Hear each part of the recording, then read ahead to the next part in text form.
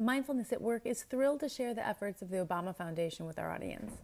Their message and mission is to inspire, empower, and connect people to change their world. It's a message of hope, and we at Cara Pollard Coaching support that idea wholeheartedly. Find out more at obama.org.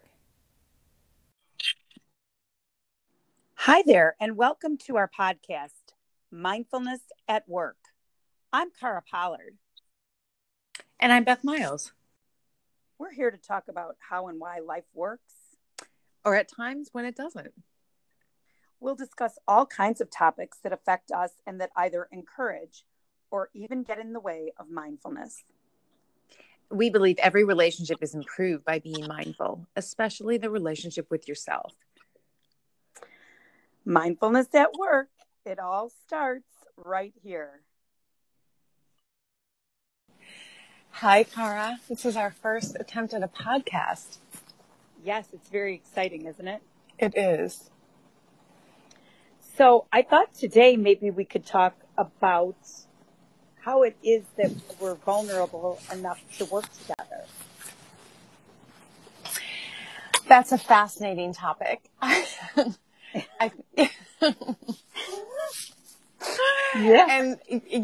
I think from my point of view, the discovery of vulnerability via you has been such a rich and ever expanding discovery. So I would love to talk about that. Great. So when we talk about vulnerability, sometimes I think we don't know its purpose or the impetus for becoming vulnerable. And if I had to ask you, what do you think allowed you to become vulnerable enough to want to work together? Could you answer that? Yeah, I think that is a fascinating question. And I was probably somebody who had very mixed feelings about vulnerability. Mm-hmm. So I think personally it was even more surprising that vulnerability would be something that I would embrace. And I think this goes back to sort of our childhood and how we were raised and where we were raised. And at least in my family, to show a weakness was definitely a weakness, right? To let someone in. And so you mean by being transparent or by showing or even validating the fact that you have a weakness, and being vulnerable was to be equated with weakness. Absolutely. And I remember the television ad probably in the late 70s or early 80s, which completely informed my life based on the foundation in my family. But it was with Donna Karan, and it was for a perspiration ad. And it was never let them see you sweat. Uh-huh. And Donna Karan was actually someone who went on to be just a big figure in my professional career. I didn't know at that time she would be, but those words really resonated with me. And I was like, oh, I got it. So the key to this is just don't ever let someone see you struggle, right? Mm-hmm. You have to just always be on your best game, even if you aren't. And I think that also for me came from a competitive family, competitive culture. Mm-hmm. The youngest of a big family, you were always fighting to get a space at the table. And so you were going to just power through, right? Right.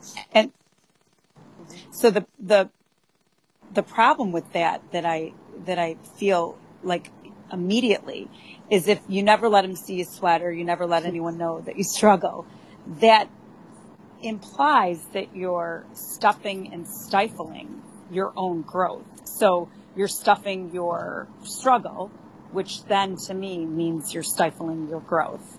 Does that resonate with you at all?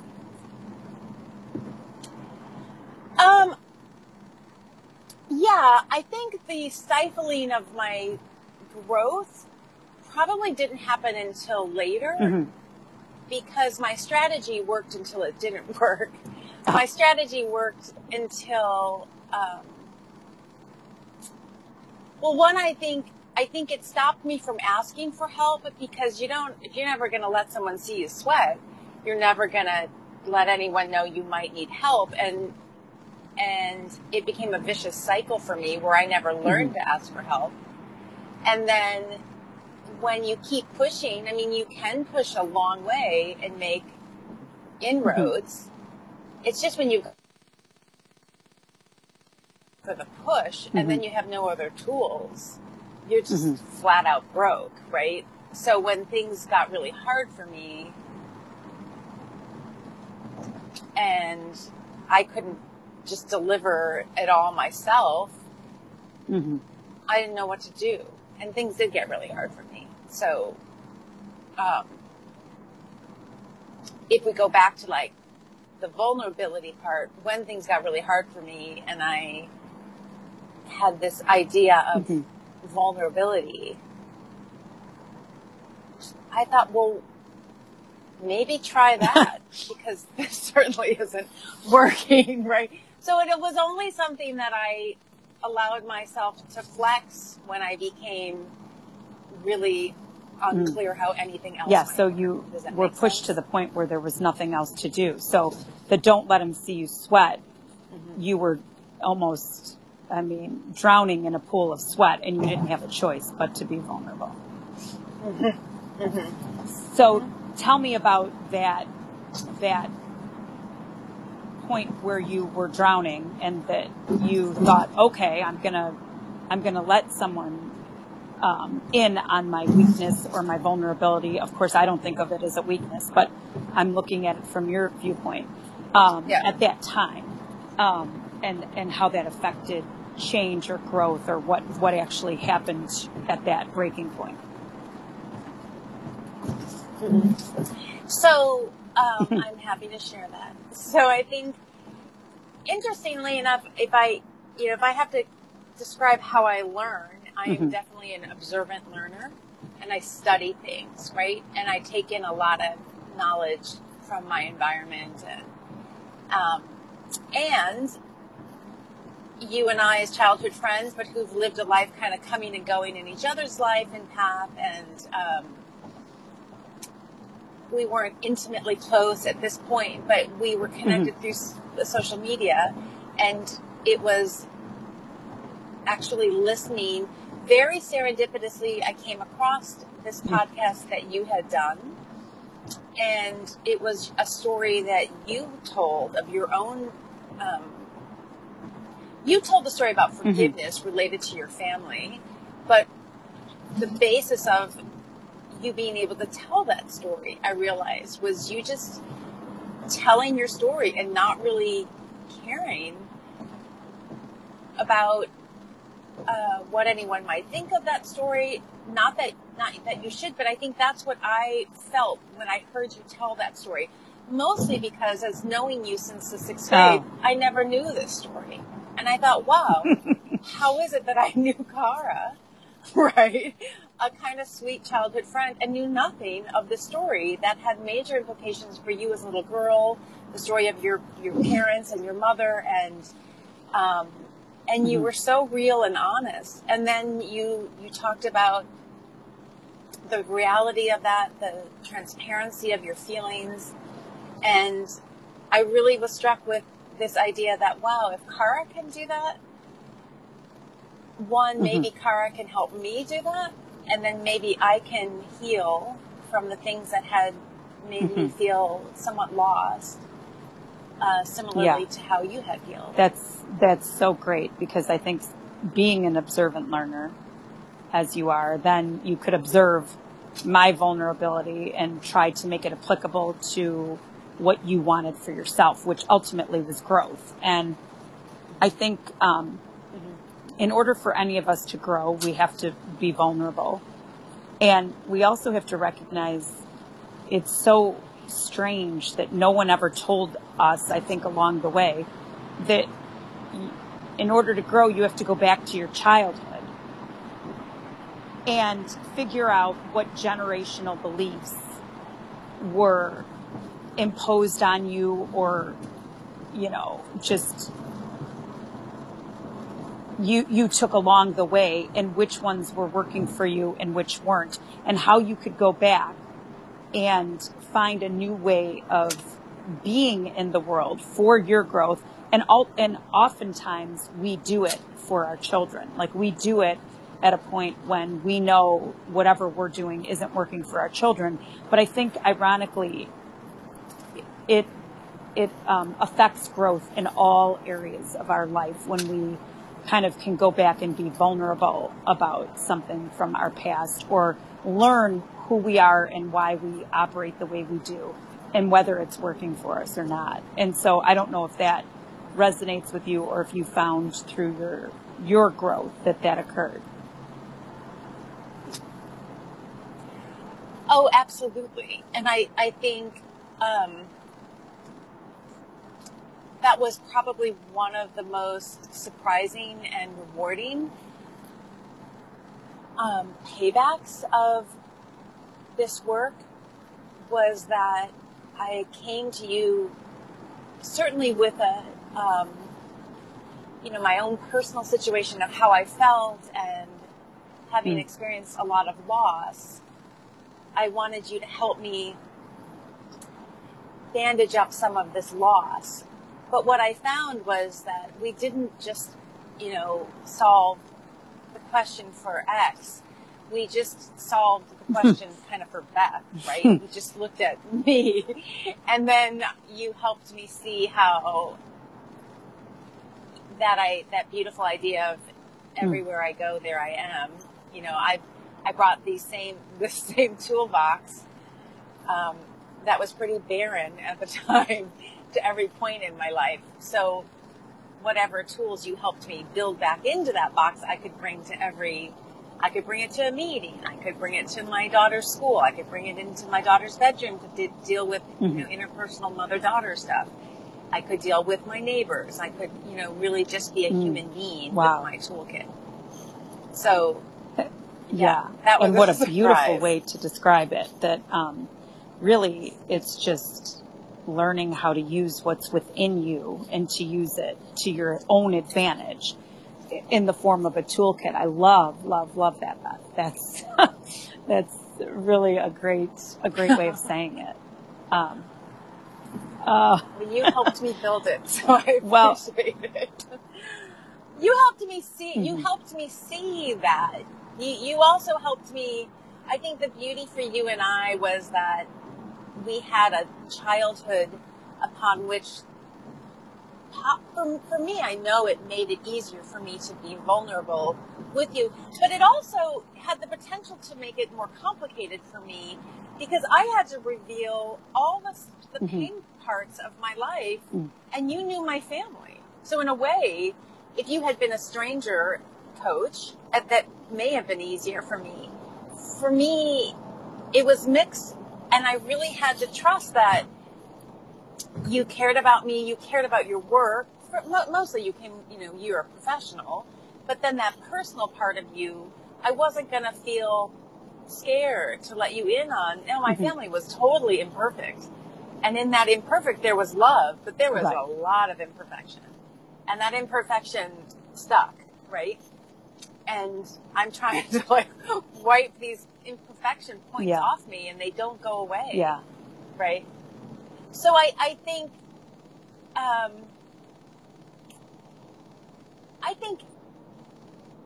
there was so much learning and trusting that I had to do. But as I said, I was, I think, so ready, because I just didn't know where else. I thought, why not try this? Because the other things I've tried have not served me so well. So I think vulnerability is a prelude to trust in a way, or vice versa. Trust is a prelude to vulnerability. And I really am grateful that you trusted me enough. And I know it was a leap of faith, and I know you had to be vulnerable to trust that the personal history wouldn't impact or, be broken. The trust wouldn't be broken in any way, in that if you revealed something about your childhood, that you could trust it with me for your own growth. And so I think that is another thing to highlight, that it only enhanced your growth, and it only, I think, catapulted it in many senses. And so I think because you were drowning in that sweat, you were able to know that that it would be for your own good. And of course, in our work, it's not therapeutic in that we go back to your childhood and discuss all the hurts. We just let those hurts inform the growth going forward. Or what from your childhood doesn't serve you anymore in what you want to bring forward. And nobody's childhood is perfect, and no parent does, or most parents don't do things purposely to their children. They don't often know any better. But now that we've been given some of these latest research in the brain science, and in that, in order to be the best parents we can be for our children, we have to see who they are, and know when we're letting our own ego and our own self kind of muddle all of who our children are. And that's another huge vulnerability, right? Because we have to even see the ego, and see ourselves naked, and know what's good about what we're doing with our kids and what isn't. So, again, another thing to applaud you on, because I think you're one of the hardest working people I know. So, well, thank you, Cara. I think, it's something you just said, I think just reminded me of like this idea of vulnerability, and something you really helped think about and work on was the idea of, but following up what you just talked about the ego. In my childhood, and this training ground of never let them see you sweat, I don't think there was a lot of seeing. I'm the youngest of a big family. There was not a lot of bandwidth for my caring, loving parents. They did the best they could, but they just had a lot on their plate. I don't think there was a lot of ability to see us as individuals, right? In fact, my sister and I were referred to our entire life as the girls. So we were a unit, meaning the girls at the bottom, because there were girls at the top too, my older sisters, and then the boys were the midsection. I mean, that's kind of telling in itself. And then like you as a person, you had a role in that family, but it was blurry, right? And so when I flash forward to raising my daughter, and one of the many things you and I talked about was me kind of employing, not that, she's an only child, so there wasn't this glossing into this pack of kids with her, but maybe where I wasn't seeing her as an individual was where I was putting my sense of childhood on her. And you were reminding me, well, why is that relevant for her? She didn't, sadly, she never knew my father. He passed away before she was born. She wouldn't even have known the values that he brought forth, unless, of course, I was delivering them to her. She wasn't parented by my father, so how would she know any of that? And my repeatedly coming back to it wouldn't have worked like this in my family, was so importantly called out by you as such a meaningless trick to use with her, because it had no relevance. And I think it really was how I wasn't seeing her separate from me. Whether or not that came from my childhood, or parents do that all the time anyways, I wondered if it had come from this sense that we didn't have a lot of autonomy in terms of, and ironically, we were all really strong individuals, which maybe was what we pushed forth coming from a family like mine, which made it even more frustrating that we weren't seen as individuals. Right. Right. Yeah. So that is just such a wonderful way to learn and to know why all parents and all people really need help. So you're going to go to different people for so many things and to get help in so many areas. But when you are raising another human being, you never think that you need to go for help. You just kind of think that it should be innate, and it's so not innate. It's so cumbersome. It's so clumsy. It's so, we don't know what we're doing. And so of course we default to what was expected in our family, what was the norm in our family, what were the expectations, and what are the cultural expectations. So when you tried to make those applicable to your daughter, it just didn't fit. And that's what we all do. It's not just you.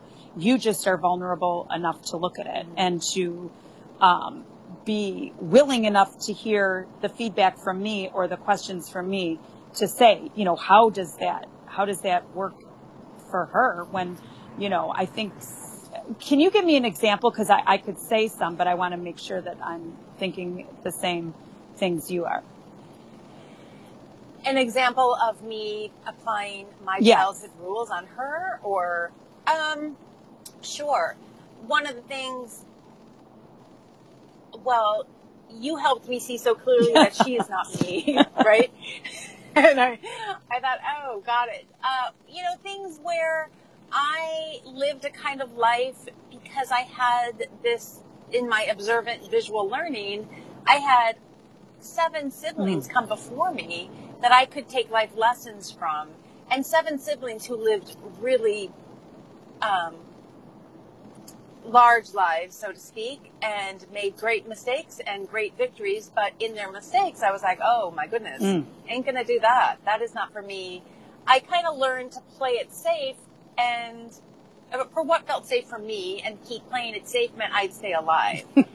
And when my daughter started, right, because my brothers were in the 70s and there was a big drug culture, and there was, you know, there was a lot of drinking and driving. It was before Mothers Against Drunk Drivers. I mean, it was just a kind of wild west of living, right? It was the 70s.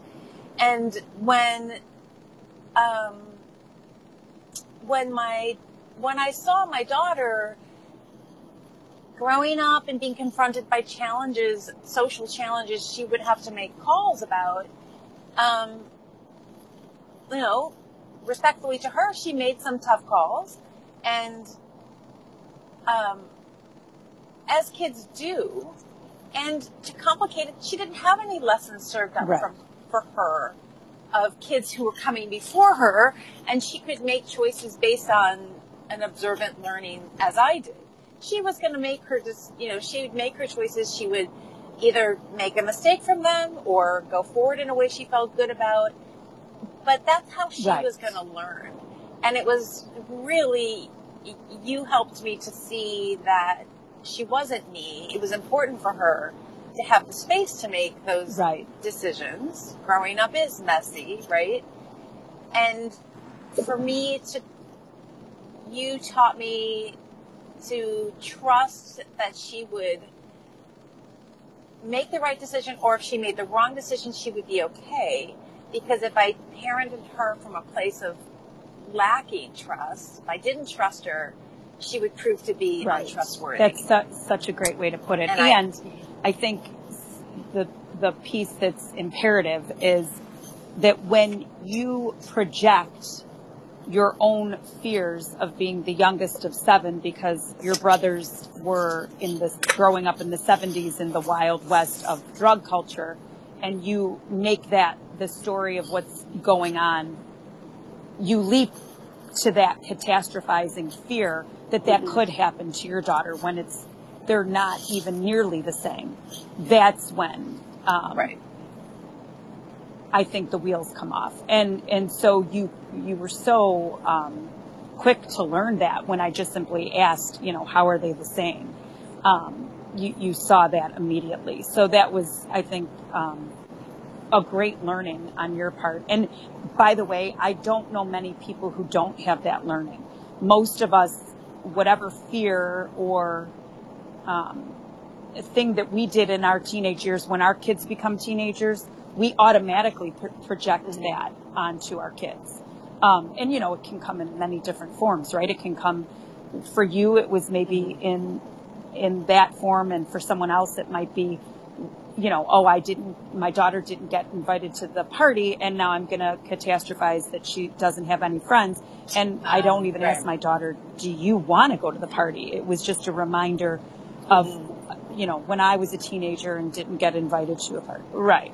And so we conflate, our own selves with our children, and we project our own hurts that maybe even are not even conscious, they're subconscious, onto our kids. And it's just something that many of us do unless you're working hard at it. So in that vein, I think we've touched upon several things here. How vulnerability elicits great growth, and how sometimes we bring forth some things that happened, or we always do, I think, bring forth things that happened in our childhood and how they may or may not serve us. And so for right now, I think that we should just continue the story of all of the other things that you learned at a later time, if that sounds okay to you, Beth. But it's been such a pleasure talking with you, and I can't wait to continue this conversation, at least, if not each week, a couple times a week, because there's so much here, and there's so much that so many people can learn from the work that we both have done together and both have done as individuals. So until next time. That sounds wonderful. Thank you so much, Cara. Bye. Okay. Bye-bye.